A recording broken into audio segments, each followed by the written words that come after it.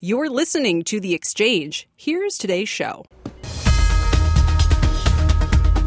Thank you very much, Scott. Hi, everybody. I'm Kelly Evans, and the Dow did just hit a record high about half an hour ago. The S&P above its closing high as well. Here's what's ahead today on The Exchange. Legendary investor Paul Tudor Jones sounding the alarm on inflation, saying it could be worse than originally thought. This as the 10-year yield jumped to nearly 1.7% earlier today. So why do stocks keep rallying? And is PayPal courting Pinterest? The two companies reportedly holding merger talks. Why this seemingly odd pairing could make sense for both sides. And in rapid fire, Netflix is sliding, Facebook is rebranding, and retailers are panic buying. But we begin with this continued march higher for stocks. Bob Bassani has our numbers today. Bob? And the key point here, Kelly, is we are at a new closing high. If we close right here, that's a new closing high. 45.35 was the old closing high for the S&P 500. That was back on September 3rd. We're, as you see here, about 3 points over that. So let's see if we can make that. But it's quite a move up, and it's been helped by a number of very big sectors. Most importantly, we had the banks reporting last week and this week. Those banks have had generally good numbers, and more importantly, stock prices for the banks have been moving up since the earnings seasons. That's usually not what happens. Usually you see selling after the earnings season comes out, but that's not what's going on. We are hitting new highs all over the place in the bank sector. Comerica, Fifth Third, these are what I call the super regional banks. They're the really heart of the earnings season because they control a lot of business in the middle part of the country. KeyCorp, Bank of America, of course, one of the big money center banks at a new 52-week high, but they're leading the new high list. Some of the cyclicals out there also at new highs.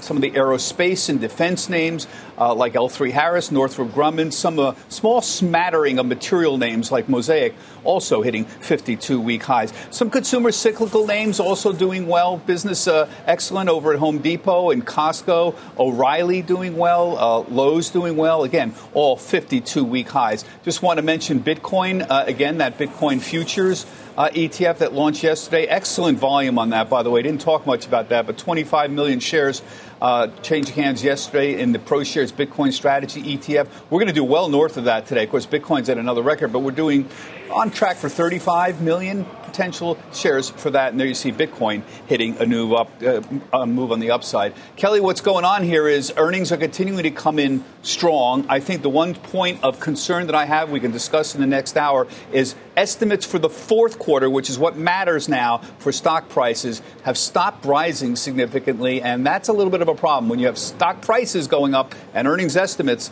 on the flat side, that's a little bit of a warning sign for the markets. We'll talk more about that in the next hour. Kelly? All right, Bob, looking forward to it. Thank you, sir. Bob Bassani down at the NYSE. And with the Dow hitting a record high and the S&P trading above its own closing high, all of this is coming despite the yield on the 10-year climbing today.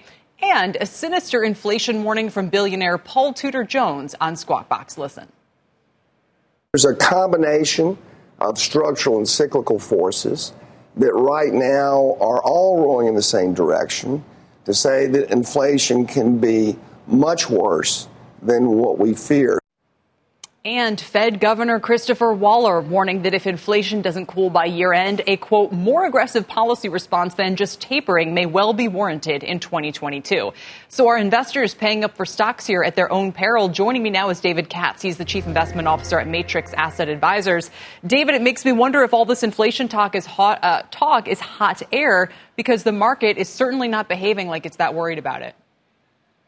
Well, last month, the market was looking at all the negatives. This month, it's looking at the positives. We think inflation definitely is picking up. We think it's more than transitory. However, we don't think it's going to stay at a very hot level. We think it stabilizes under 3.5%.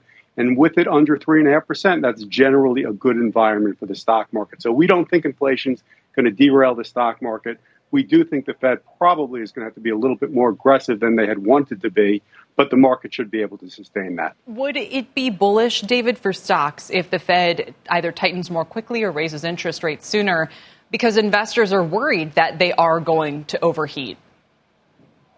We don't think so. We think there's so much excess liquidity in the market and so many people are borrowing that we fear that when the Fed does start to raise rates, that the market could pull back some. So we don't think when the Fed does start to pull back, that's going to be a bullish sign. We think the market's going to be able to navigate through it, but there are definitely some very speculative areas of the stock that have a lot of hot money. and that hot money will cool when rates start going up. Do you think, just kind of as a longtime market participant, this feels like another chase being on into year end? I mean, after the extraordinary year we've had where we started with the meme stock renaissance or whatever we'd want to call it, the sort of rise of the meme stocks have had huge retail trader participation. We've finally had a 5% pullback. We've come roaring back and we have about 6 weeks left in the year. So, I mean, it's hard not to see people just chasing this thing higher, don't you think? And I just wonder where that leaves us come turn of the year. We agree with that. Seasonally, November, December have generally been very good periods. There's still this tremendous liquidity. Sentiment is pretty good. We think earnings season is going to be a little bit touch and go. There are going to be a lot of disappointments like the Brinkers today. But by and large, we think the market's going to have an upside bias into the end of the year. And we agree with you again that the more upside you have in the next month or two, it's just going to make 2022 a little bit tougher. We think when all is said and done, next year will probably regress to the mean, like a 9% year rather than the very solid year you're having right now. Yeah, only a 9% year.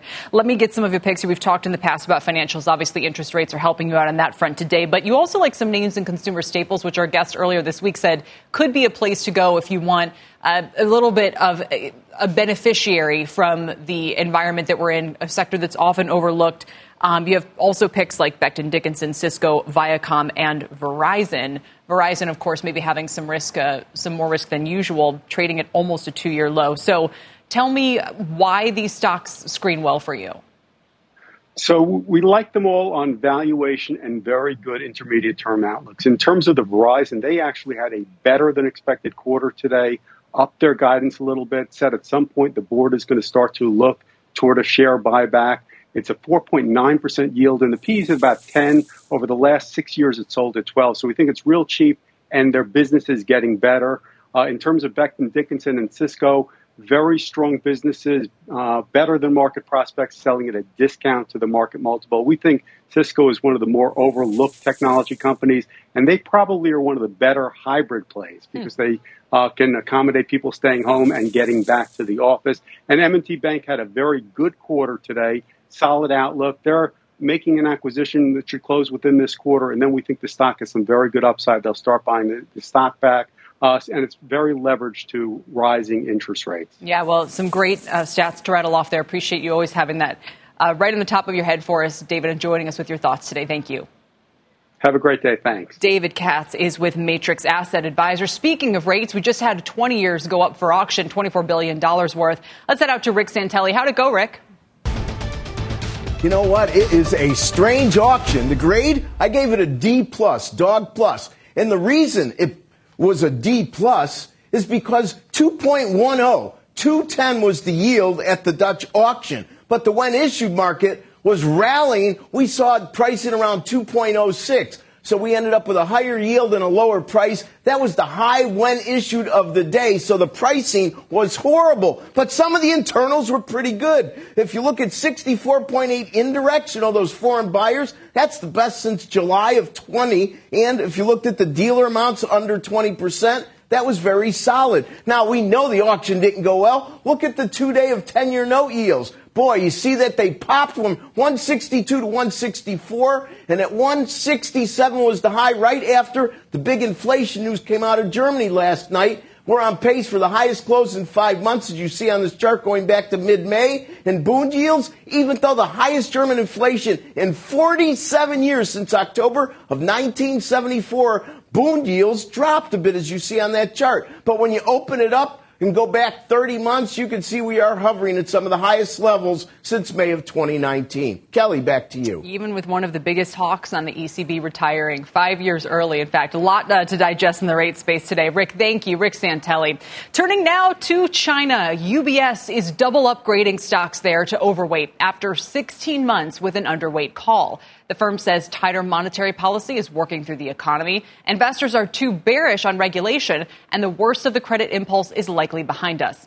But at the same time, Chinese home prices in September just fell for the first time in 6 years. Eunice Yoon is live in Beijing for us with the multiple problems facing the property market. Eunice? Thanks so much, Kelly. Well, Chinese home buyers don't yet have the conviction that UBS does. The price declines across 70 cities was less than 1% on the whole, but it does add to the concerns about the outlook for a real estate sector that Goldman Sachs has estimated it powers about a quarter of GDP, and of course, it's already shaky because of all the trouble of the debt-laden property developers such as Evergrande. In fact, Evergrande told the Hong Kong Exchange tonight that it failed to close a deal to sell a 51% stake in its property management business to a smaller rival for $2.6 billion. That makes it just that much harder for the company to be able to make up for a missed payment of $83.5 million on an offshore bond that it was supposed to make about a month ago. And if it doesn't make by this weekend, it will default. Now, Chinese officials attempted again today to try to calm investors as well as home buyers, saying that they don't have to panic. In fact, Liu He had said, the vice premier said that the property market has individual problems, but that overall the risks are controllable. Trading in the shares of Evergrande are going to resume on Thursday. Kelly? Eunice, just as people are becoming more aware of how deep the problems run in the property sector, perhaps they're realizing that Chinese authorities can't let prices drop. I mean, it's just, there's too much people have to gain. And I wonder if that is partly why UBS says, you know what, a lot of the negativity and the risks are now priced in. And I don't know if we call it a bailout, but ultimately they'll come up with something. Right. I mean, it's very, very difficult because a lot of people here have their wealth wrapped up in homes. I mean, it's true all over the world, but especially here in China, where it's just so much harder to find ways for regular Chinese to be able to find wealth. So that's one of the reasons why a lot of people do believe that there could be somewhat of a floor.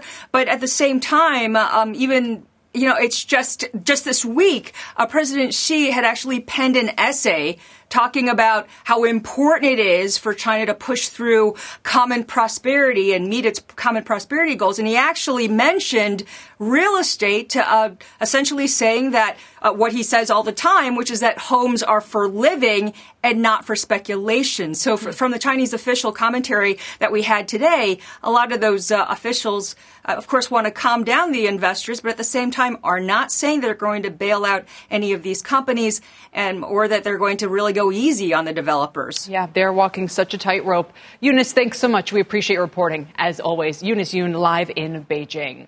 Still ahead, PayPal is reportedly exploring an acquisition of, yes, Pinterest. It's leading to big moves in both stocks today. We'll bring you all the details we have and look at what this potential deal could mean for both fintech and social media. Plus, only 65 days until Christmas, and a new spending survey shows a growing gap when it comes to holiday shopping plans. We'll dig into those details next.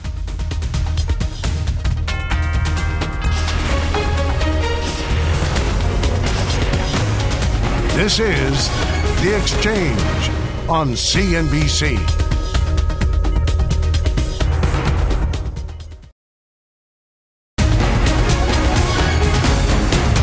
Welcome back, everybody. PayPal is reportedly in talks to buy social media firm Pinterest for about $70 a share, which would make this nearly a $40 billion deal. And Reuters just reported this past hour that PayPal hopes to announce a deal by its own earnings report coming up on November 8th. Both stocks on the move, as you can see. Pinterest halted twice due to volatility earlier in the session.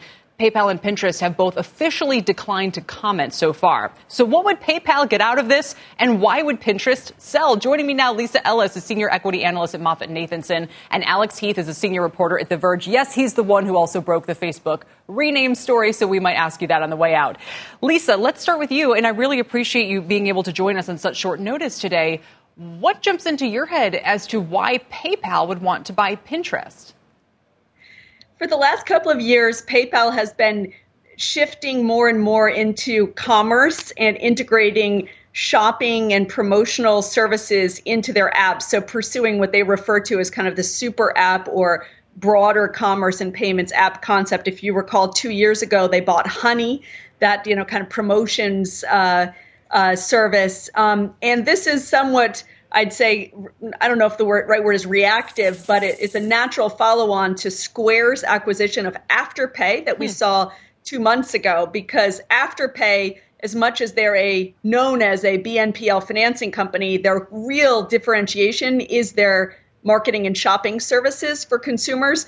And, this acquisition, if PayPal ends up going ahead with it, will basically bring a whole bunch more sort of commerce and shopping discovery content into the PayPal ecosystem. That is fascinating, Lisa, because you're making it clear this is not just a quirky one-off. So, Alex, my question would be, why is it important for fintech platforms to have more and more ownership of social shopping, if we want to call it that? Yeah, well, what's happening in the background here is that the advertising technology that underpins all of these apps and honestly the internet is being rewritten essentially by companies like Apple, regulators in Europe, and soon in the US, where it's going to be harder and harder for companies to track purchases and conversions across other companies. And so what you're seeing across the industry is everyone consolidating social commerce under one umbrella, because if you have it all first party, that data becomes usable for conversion, for proving the efficacy of advertising. And that's incredibly valuable, and it's only going to get more valuable. So if I may, we can say this is Apple's fault, Alex. My words, not yours. But explain to me again what the advantages are for people to be outside of Apple's ecosystem and why they now have to quickly assemble scale. Well, because what Apple did with its iOS update is essentially through a prompt break the ability for, say, PayPal to track that, or Pinterest to track that, someone bought something and then finished the purchase on PayPal, for example. But if they can combine, then all of that data is inside their own walls and they can use it. And therefore, if they have advertising ambitions that are greater than what they have now, it becomes even better. And, obviously Pinterest gets the infrastructure that PayPal provides. Okay, that's really helpful. Lisa, remind me, I believe you have a buy rating on PayPal. Do you, from an analyst point of view, like this move? I'd say TBD. If this was 10 billion, 15 billion, that sort of range, no brainer. This is an area definitely of increased investment by PayPal to add more of this rich commerce into the ecosystem. So it's what they call, beyond the button, more than just payment checkout, that they're adding more content, rich content, both for their merchants and their consumers. But that said, in the broader strategy for PayPal, we've been very keen on PayPal expanding more aggressively internationally, by expanding more aggressively into other payment flows like in-store shopping, bill payment, B2B payments. And so going and spending, $40 billion going in this direction means they're not spending that $40 billion in some of these other areas. And I think we have to kind of really think through those relative trade-offs and, and whether we would have put this one, I'd say, top on the list. One quick follow-up, Lisa. And you correctly noted that the Square Afterpay and some of these were going to set off an M&A spree, but I don't think we saw it taking quite this form. So how do we have to be thinking about this next? Does it involve Visa and MasterCard at any level? But on the social side as well, what about Snap? I mean, who else is out there that we should be thinking about? You're right. This is maybe not the direction we would have anticipated, but certainly expecting more M&As. So now you'd have to say, okay, the other players that would immediately come to mind for me that are impacted by this, yes, would be somebody like some of the other big social platforms like a Snap ones or an Etsy, for example, ones that are independent, but then also players like a Shopify, who's very heavily engaged with this exact same set of merchants and set of payment flows, so is there something that they do from a retaliatory perspective? And then even as I think I've commented before, players like American Express, who might not be the first ones that come to mind, but American Express's core business really hinges on this deep integration of consumers and merchants with rich data and very unique marketing experiences. And so, this consolidation of commerce into these kind of other big platforms might ultimately trigger a move by them as well, interestingly. Fascinating. Again, really appreciate both of you kind of helping to shed some light onto what would happen with this deal and the implications there. And just before we go, Alex, and again, to reiterate, because we're going to talk about this in a couple of moments, but this Facebook name rebrand that I guess you're saying is coming next week. Do you have anything to add in, I guess, the 12 or so hours, it's more than that now, since this news first broke? There's been some wonderful memes about what the name could be. People have very strong thoughts. I saw AOC and some others tweeting about it earlier. I think this is just Facebook pulling an alphabet, essentially, what Google did, where it kind of named itself into this conglomerate. And I think this is part of Zuckerberg's goal to really distance the future of the company from what we think of it as today, which is, traditional social media. I think they want to be known for AR, VR, and the metaverse, however you want to define that. Yes, and I agree with you on some of the memes. Great stuff. Thank you both. Alex Heath and Lisa Ellis joining us to talk tech today, she said. Coming up, the Port of LA is planning to work around the clock now to address the backlog of ships and containers, but that actually might not fully solve our supply chain problems. The driver shortage may be the next shoe to drop in the squeeze. We'll have the latest coming up.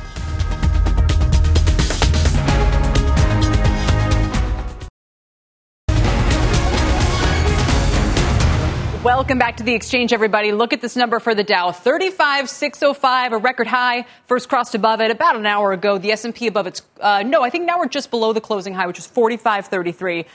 The S&P and NASDAQ are both trying for their sixth straight day of gains, but the NASDAQ is actually sitting out the rally today. It's down about 1/3%. And again, we've seen interest rates move sharply higher earlier on. Now, the iShares Russell 1000 Value ETF is moving to the upside. The IWD hitting a new all-time high itself today. Anthem, the best performer, up more than 6%, hitting a record high on strong earnings at a guidance hike. Knight Swift Transportation, speaking of trucking, also setting a new high on an earnings beat. It's up 6% and seeing a surge in freight demand. Now, used car retailers are also getting a bump in the market today after Lithium Motors saw third quarter profits nearly double from last year. The company says tight supply levels are due to high demand and the global chip shortage, and it's pushed car prices to record levels. They are the beneficiary, the biggest laggard of the group year to date as well. They're up 20% since January, adding 4% today, while AutoNation, for instance, is up 70%, and AutoNation itself is adding 2.5% today. Let's get to Christina Partsinevelos now for a CNBC News update. Christina?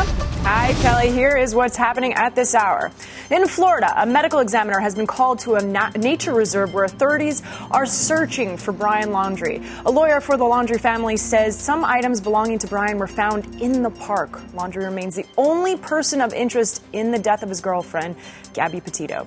Also in Florida, Nicholas Cruz, the gunman accused in the 2018 Marjorie Stoneman Douglas High School shooting, pleading guilty to 17 counts of murder and 17 counts of attempted murder.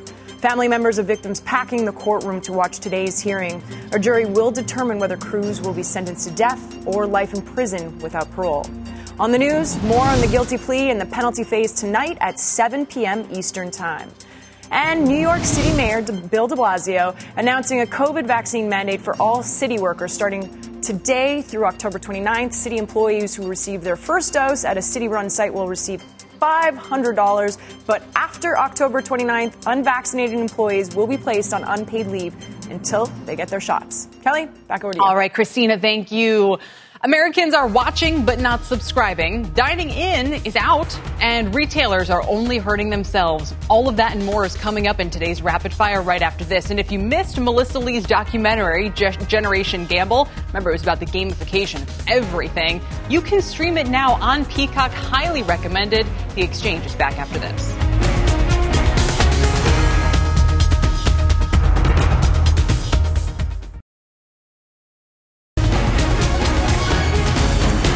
Alrighty, let's catch you up on a few other stories. It is a busy news day, but let's hit a few more, shall we? These other stories should also be on your radar, and they're not even other. They're some of the main ones. Here to break down the headlines today, Delano Saporu is founder of New Street Advisors and a CNBC contributor. CNBC's Christina Partsinevelos and Michael Santoli join me as well today. Welcome to everybody. Let's start with Netflix, where the shares are sliding 2%. Now, they added 4.4 million new subs last quarter. That handily beat estimates, but as our own Alex Sherman points out, nearly 99% of subscriber growth came from outside of the U.S. and Canada. They also expect to add 8.5 million new subs next quarter, their biggest forecast since the first quarter of 2019. But still, reminders, it's a zero-sum game for streamers these days. During Facebook's global outage earlier this month, Netflix said its own user engagement popped about 14%. Delano, Netflix, why is it down today? I think it's a mixture of, Kelly. I think it's a mixture of, really profit taking. We've seen the stock do incredibly well over the past couple of months here. And so I think investors are doing a little profit taking. We saw a little bit of the revenue. The top line was in line with projections. So I think that was a little bit of disappointment for some investors. But as you mentioned, subscriber growth was strong. Obviously, most of it was in that APAC region, but we are seeing that net ad subscriber growth. They projected a lot higher for the fourth quarter. And I think when you're looking at it, Netflix is, again, they're making it clear that they're not just, having a battle with linear TV or other competitors. It's also for all entertainment. And so when you see the moves that they're making in buying a game studio, see the other moves that they're making as far as, audio things, this is an area where Netflix, I think, is going to have some strength there. So I think this is still a company where you'd want to be holding if you're an investor. You really want to make sure. Yeah, I think this is a really good position for investors still, Kelly. Mike, what would you add? I mean, we obviously know at some point as well that once you saturate the U.S. and the mature markets, you have to grow internationally. But I understand that there may be less, dollars per subscriber. Yeah, that's the question. I do think expectations got pretty aggressive going into this number 2 days ago. We were talking about how the analysts were ramping their subscriber growth expectations. I think it's a pretty benign little pullback in terms of just tactically for the stock. But, as much as Netflix wants to point to things like Squid Game as how they're kind of brilliant and they can source these things globally, you really have to buy into the idea that it's a repeatable process and that, if in fact you're that hit driven to drive global subs, can we count on you to do it again? Or do you just take so many shots that you're going to catch one of these every now and then? That's the big picture question, I think, that hovers over it. But not a very negative response by the market to this number. Yeah, they're down 2.6%, back to 622. I think that's like levels we were trading at last week.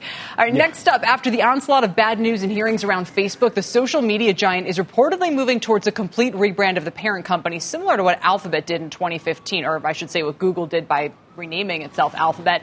And this could be something Meta. This summer, Zuckerberg told The Verge, quote, maybe 5 years from now or 7 years from now, people will primarily think about us as a metaverse company rather than a mobile internet company. Shares of Facebook are higher today after being basically flat over the past 3 months. Christina, is this pivot what the company needs? We just heard from the reporter who broke the story, said they're trying to kind of emphasize the future and not the past. Well, this is great timing, right? Given the fact that, one, you have the Britain regulator fining Facebook just about $70 million. The fact that just today in D.C., Attorney General is pretty much naming Zuckerberg personally liable for misleading users about their private information. Wow. So, yes, timing is amazing for Facebook to do this. But I think we could start to talk about the future, metaverse.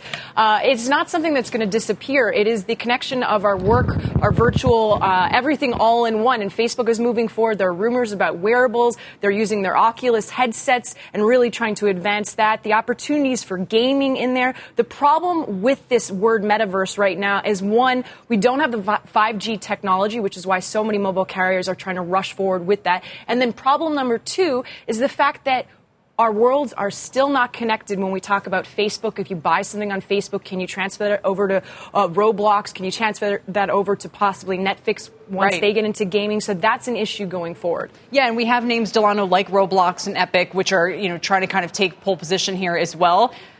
Do you think it's too early to invest in the metaverse? Do you like Facebook's rebrand here? And what would you do with the whole sector, if we want to call it that? Yeah, Kelly, it's interesting. Facebook has done a great job of kind of rebranding the story here. But I think, I would definitely be something. This is an area where I think investors should definitely take a close look at. I like this move because I do think if we're looking towards a more digitally immersive world and we're looking at AR and virtual reality being more immersed into the real world, this is an area where Facebook and Roblox and some of these names can really do this well, right? And so as an investor, I think that's really, really enticing. Obviously, for Facebook, from a fundamental standpoint, they're still trading relatively cheap. They were able to kind of bounce back from some of the negative news that we saw. But I think this is a great way to rebound the story. They've never been afraid to kind of take those leaps when it comes to putting themselves out there in a more aggressive standpoint. So if someone's going to do it, I think Facebook has a great chance of doing that. All right. And Michael, it is sort of a good point to look back on. For example, the Alphabet name change 5 years ago, which to me changes the word, I have to say, but has done nothing else to change the company that I'm talking about. In that instance, it's absolutely true. Just because Google is a verb, a noun, and everything else that we discuss all the time. Although, as much as it seems kind of a cynical move, they want to change the subject. All these corporate rebrands, no matter which one you want to bring up, always seems like a little bit of a kind of a cumbersome exercise. I get it. And one of my tenets that I think it's kind of underappreciated in general is how much managements of companies do things to kind of communicate with their own employees and to set priorities and to refocus them on something new. And I think that's part of what's going on here is they want to say, let's not be associated exclusively with our legacy slowest growth product. We want to be all the other things. Yeah, exactly. All right.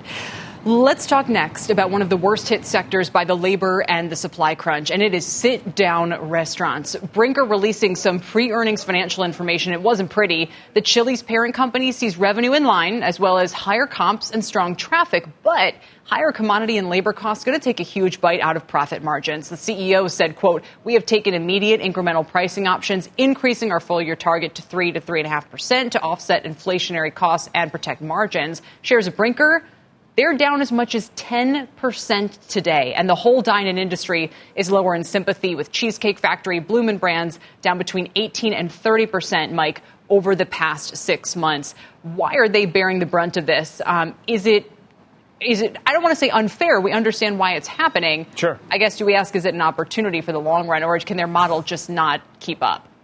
Well, I think that is the model has to be adjusted because if there's a way to look at this big picture and say these companies have been in the business of underpaying their employees and undercharging their customers. It's always been about kind of more calories per dollar. I like that metric, Kelly, yeah. and at the same time kind of keeping their staff a little bit on a shoestring. And there's something unique going on in the context of, yes, wage growth everywhere, labor shortage everywhere, but retail and restaurant in particular, people are just opting out. And they're saying whether it's just not the kind of employment I'm willing to take if there are other options, or if I have a little bit of a cushion that was built up by some of the government support payments. And it's hard to imagine, Christina, what they can do to kind of come out of this in a stronger position. I mean, literally, we've already all seen the tablets at tables, and they're doing what they can. It doesn't exactly enhance the experience, in my opinion. Well, I guess the question, and Mike just talked about it, is will they continue to increase prices going forward to offset the increase in labor costs? And Chipotle is an example that just in June they increased prices and said no, there was no major pushback. So maybe we all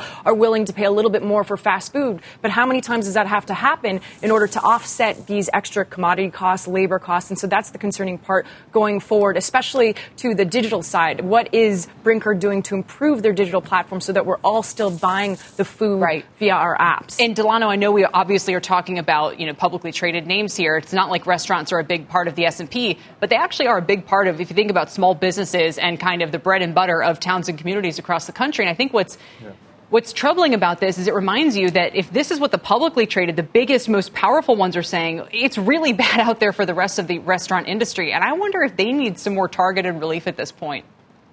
Exactly, Kelly, and I agree with Mike. The fundamental business model has to be adjusted right now. You're going to see casual diners be in a really tough spot, right? Margins are decreasing, and I think if you're looking at the high-end restaurants, those type of end customers would be willing to forgo any price increases. So right now it's really tough for the casual diners, and I think, as mentioned, that model has to be changed because they're really in a tough position right now, Kelly. Yeah, and I even did pick up at a local Italian place near my parents, $27 for my lunch order. It was a pasta with chicken. It was a side salad.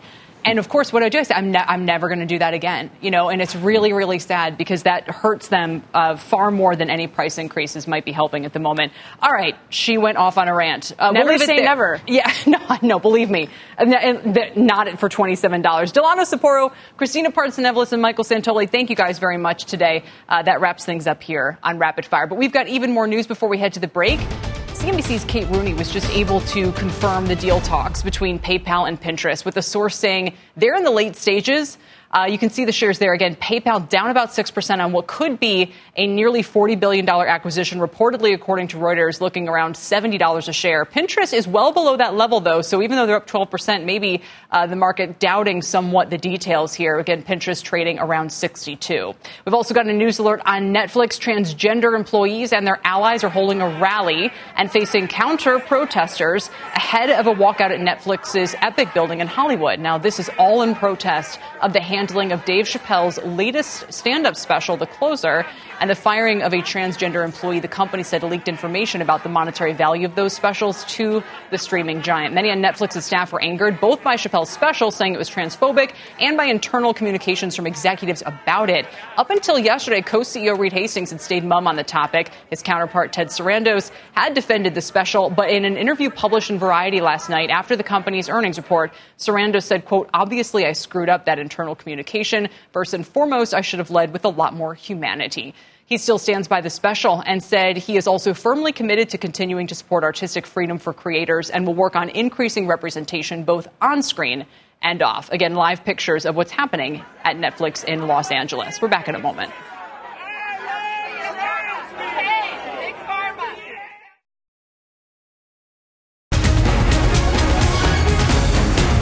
Welcome back, everybody. The newest housing data shows rates are rising and refis are dropping. They're down 7% for the week. Diana Olick is here with the details. Diana? Yeah, Kelly, the refi market is quickly drying up as rates continue to rise. The Mortgage Bankers Association reported the average rate on the 30-year fixed rose again last week, hitting 3.23% from 3.18. That rate was 21 basis points lower the same week a year ago. It's now at the highest level since April. And as a result, refi demand fell 7% for the week and was 22% lower year over year. And refis had been big business for lenders. Rocket, for example, did 88% of its business in refis, according to its latest quarterly release. You can see the stock is down in the last 6 months as rates have been rising. United Wholesale Mortgage also in the red over the past 6 months. Rates have been moving in a narrow range, but the Fed seems clear they are going to taper their bond buying, and that will mean higher rates going forward. In fact, the Mortgage Bankers Association's 2022 forecast has refis dropping over 60% next year as the 30-year fix heads to 4%. They do expect to see more purchase mortgage activity, but not a lot more. As rates rise in this already pricey market, more potential buyers could be sidelined. The big question now, of course, is will higher rates finally start to take some of the heat out of home prices? Or is the shortage of homes for sale still going to keep them inflated? Kelly? Right, because as nervous as it would make everybody for prices to drop, if they keep going up and rates are higher, affordability, which I think is already at historic lows, is going to get even worse. Right. And it's not even a question of prices dropping. I doubt they would drop really on a national level at all. It's just a question of not going up 18% or 20% as we're seeing on the new home sales. So if you just saw maybe prices continue to go up at around 4%, which is a much more normal historical rate, that would be okay. And again, if they could take some of the heat out and get some of those first-time buyers back in, that would be helpful. And we all feel your pain with the leaf blower. Diana, thank you very much. Cue the leaf blower. Diana Olick in Washington today. Up next, President Biden pushing the Port of Los Angeles to operate all day, every day. But one freight CEO says that won't be enough to fix the supply chain snags, and it could actually make some problems worse. She'll join me to discuss right after this quick break.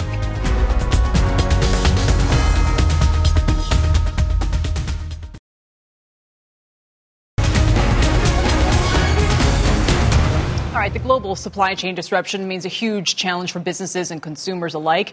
So much so that President Biden announced last week that the Port of Los Angeles will stay open 24/7 to help ease congestion. But my next guest says while that will help the bottleneck, it's here to stay as operating the port around the clock amplifies some key problems like driver and capacity shortages.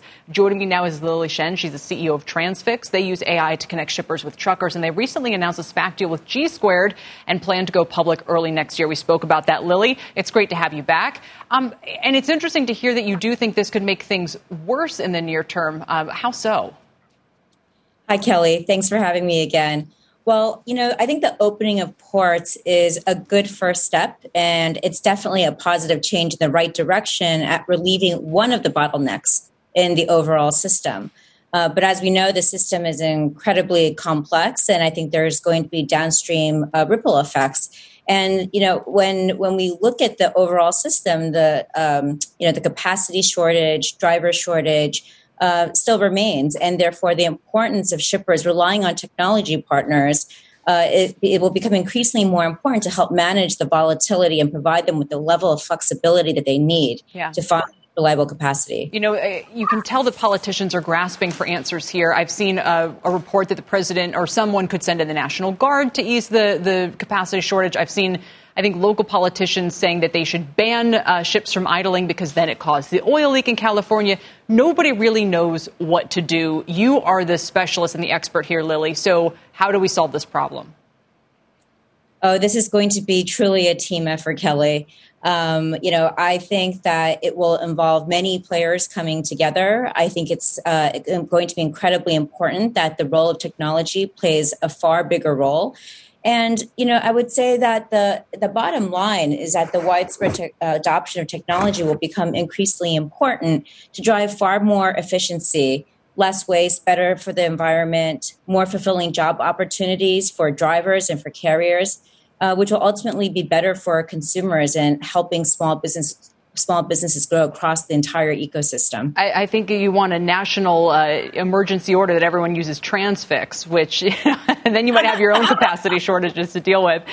Tell me about the driver shortage, Lily, and I think you're absolutely onto something here that stuff can only move. And we did this when we did that massive special. I don't know if our viewers remember when we had reporters in China and at the port, and then at a what do they call it?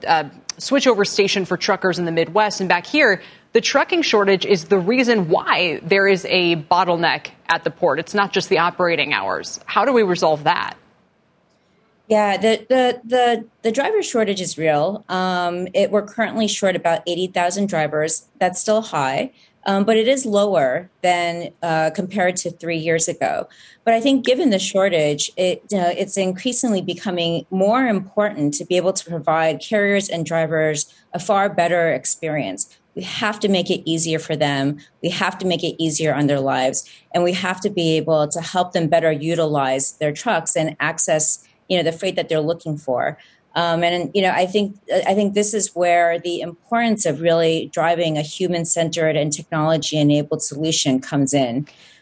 Technology hasn't played a critical enough role in the overall supply chain for a while, and now with modern interfaces and modern software solutions, we can make it far more easier for the carriers and drivers today. Listen, I really think technology could leapfrog this problem by deploying autonomous vehicles if it's not solved quickly. I know it's a huge step from here to there, but a crisis like this is exactly what can spur people towards something like that. Lily, thanks for joining us. We really appreciate it, and we'll check back in with you soon. Thanks, Kelly. Lily Shen with Transfix. And with just 66 days until Christmas and all the goods and everything trying to get to where it's going by then, a new survey finds Americans are planning to spend about 5% more this holiday season compared with last year's. But if you dig in, there is a huge gap. We'll tell you about it next.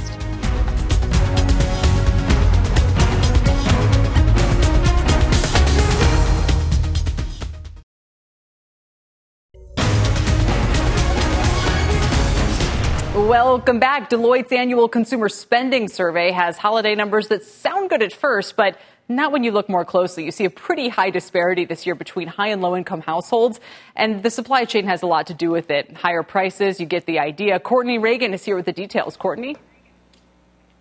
Hi there, Kelly. Yeah, so the headline number does show American households plan to spend on average 5% more this holiday season than last, which would be a strong season and getting closer to 2019 levels, signaling a near normal season. But as you mentioned, there's a pretty big disconnect in which households spend or plan to spend more, and a lot of worry about inventory and pricing. So higher income Americans, or those with incomes of $100,000 or more, plan to spend 15% more this holiday season than last year. That's 5 times more than lower income households or those with incomes of less than $50,000. The lower income households say they plan to spend 22% less than last year. There's also households that don't plan to spend at all. 11.5% say they're not shopping this holiday season. That's more than double 2020. And 2/3 of those non-spenders are indeed lower income households.